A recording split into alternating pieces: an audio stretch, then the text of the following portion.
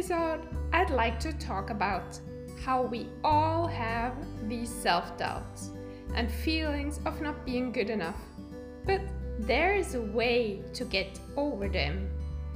Here is Esther Burki, international writing expert, author and life coach. And if you like to get supported by me, get in touch at www.swissmadestory.ch. You might laugh at me, but about a year ago I thought I was rather exceptional because my feelings of not being good enough were so strong and they constantly blocked me of doing the things I was dreaming of doing.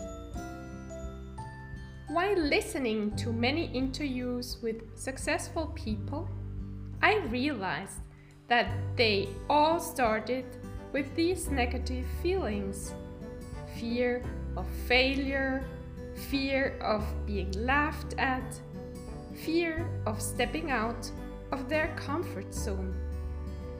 But they were able to overcome them step by step. So I started last year with my little steps out of the comfort zone. And what was the most important thing was that I started working on a daily basis on my negative voices in my head, which wanted to hold me back from getting active. I understood that I cannot do the work one day or 2 days in a row and then I'm done with it for a whole week or even a month. No, working on feelings of not being good enough is not a single action, but it is a constant process. And whenever I wasn't consistent with the work, I realized that I was beating myself up again in my head, that I treated myself badly, that I started again criticizing me constantly. You might ask, what do you mean by doing the work? Great question. What I mean by that is that I'm constantly listening to the voices in my head, what they are telling me.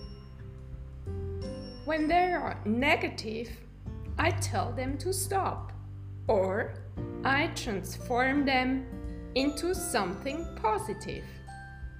For example, there is this voice telling me, "You are not good enough in coaching your client.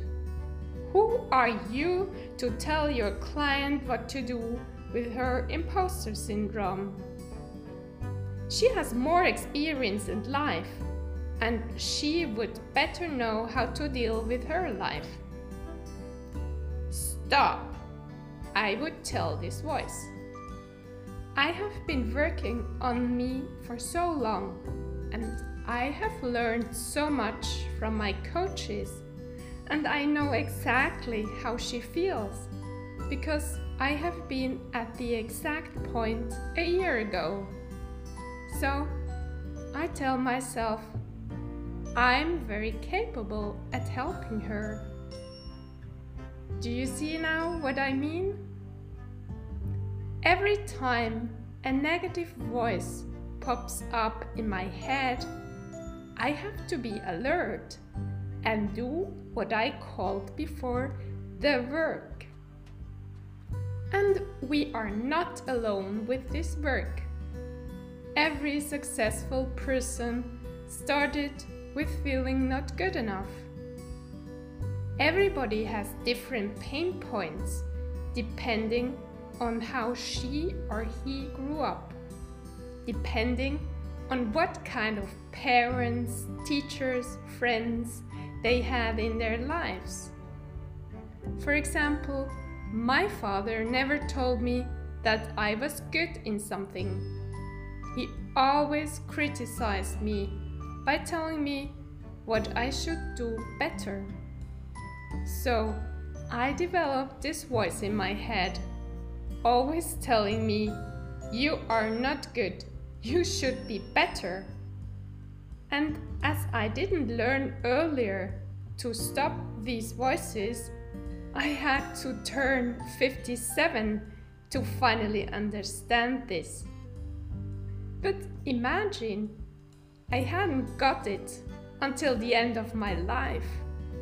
How would I feel on my last day? And that's why I'm so grateful that I learned to overcome these feelings. I feel so powerful and positive now. Nothing can stop me anymore from doing what I really want and what I love doing. I hope I could explain to you how you can get there too. I wish you a lot of success in turning your negative voices into empowering voices.